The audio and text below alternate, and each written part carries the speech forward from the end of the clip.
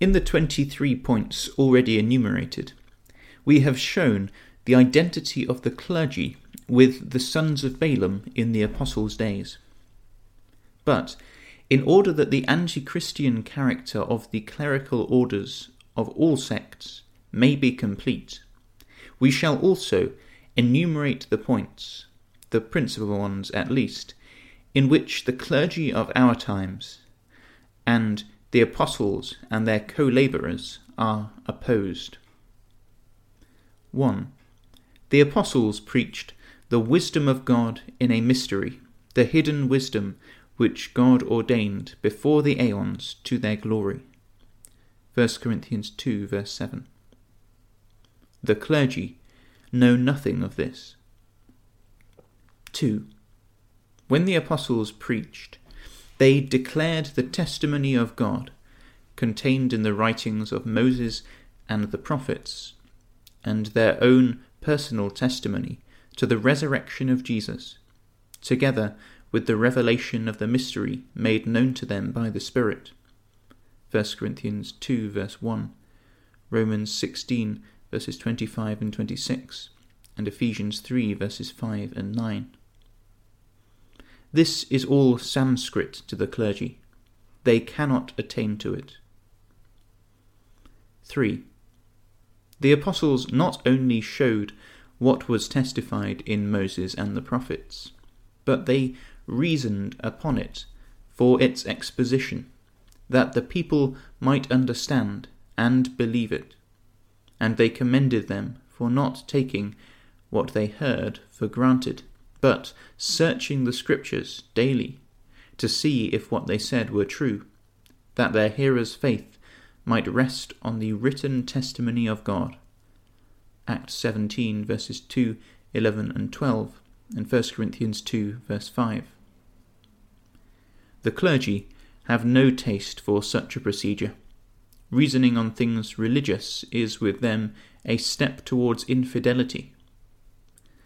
The less reasoning, the blinder or more implicit the faith, and consequently the more passively obedient to clerical dictation and rule. In their system, ignorance is the mother of devotion, so that in their flocks the most stupid are the most humble and devout. 4. The apostles proclaimed the return of the Lord Jesus to the Holy Land in power, to replant the 12 tribes of Israel therein, to unite them into one nation, to re-establish the kingdom and throne of David, having raised the dead and changed the living saints to place them over Israel and the nations as God's kings and priests, to instruct and rule them according to his appointments, to give the world a righteous administration through them, and in a multitude of details to bless them in Abraham and his seed, as promised in the Gospel. Luke 1 verses 31 to 33, 52 to 55, and 68 to 75. Matthew 16 verse 27, 19 verse 28, and 25 verses 31 and 34. Luke 14 verse 14, Acts 18 verse 31, Acts 15 verse 16, Revelation 2 verse 26, 5 verse 10, and 20 verse 6. All this is treated as fabulous by the house of Jezebel. 5. The apostles preached the gospel of the kingdom for the obedience of faith. Acts 20 verses 24 and 25, and Romans 16 verse 26. They preached the same gospel Jesus proclaimed before his crucifixion. Matthew 24 verse 14. And the same that was preached to Abraham and his posterity in Egypt and the wilderness.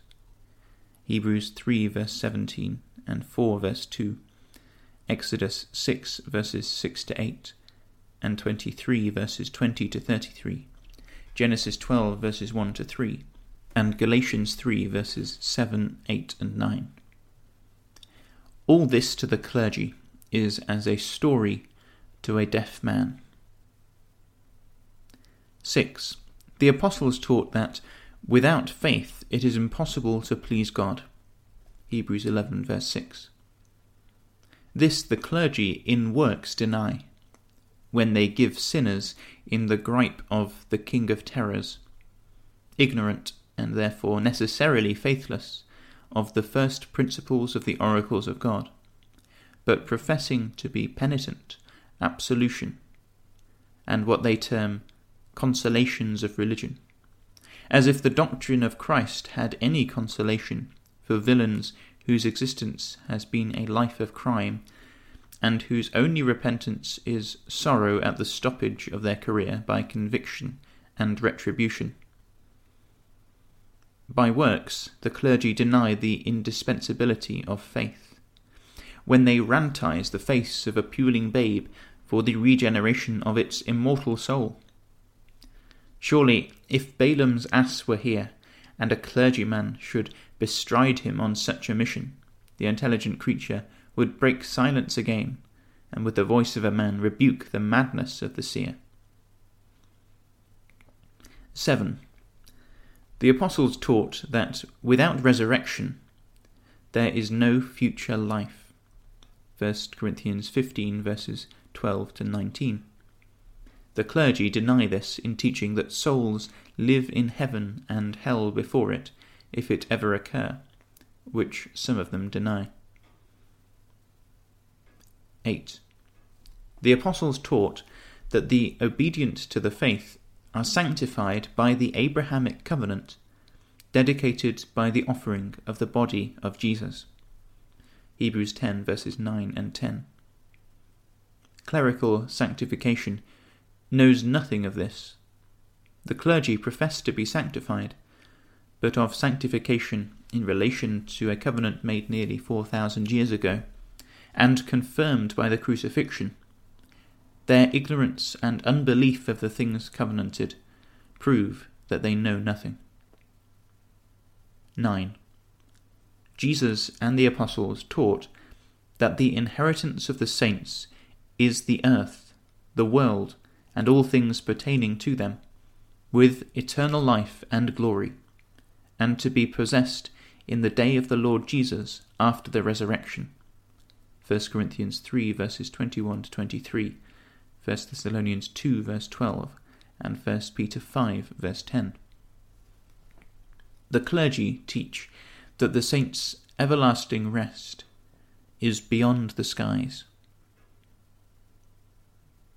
10. The apostles taught men to believe the things concerning the kingdom of God and the name of Jesus Christ, and thereupon to be immersed in that name for remission of sins. And they did it. Acts 8 verse 12 and 2 verse 38. But the clergy ignore all this and say, "Believe and be saved," and to babes, "Be saved without belief." Hence, they teach two salvations. The one, salvation by faith. The other, salvation without it. By faith of what? That Jesus died for you.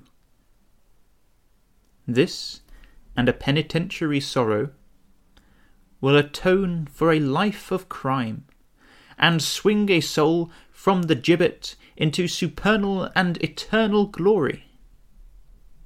O Balaam, what wilt thou not teach for hire?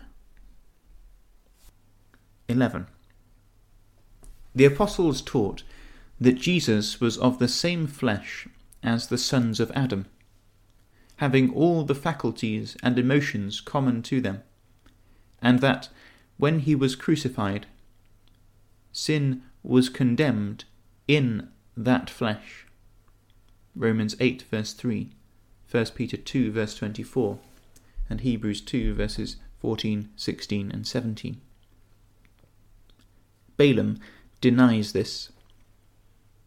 He taught in the lifetime of the apostles, and maintains it in our day, that the nature called Jesus was not similar to that of Adam after the fall, but like a different flesh, such as they suppose he had before he fell, essentially a self-sustaining, incorruptible and immortal flesh, and that the body born of Mary was not derived from her substance, but the result of a fresh act of creation.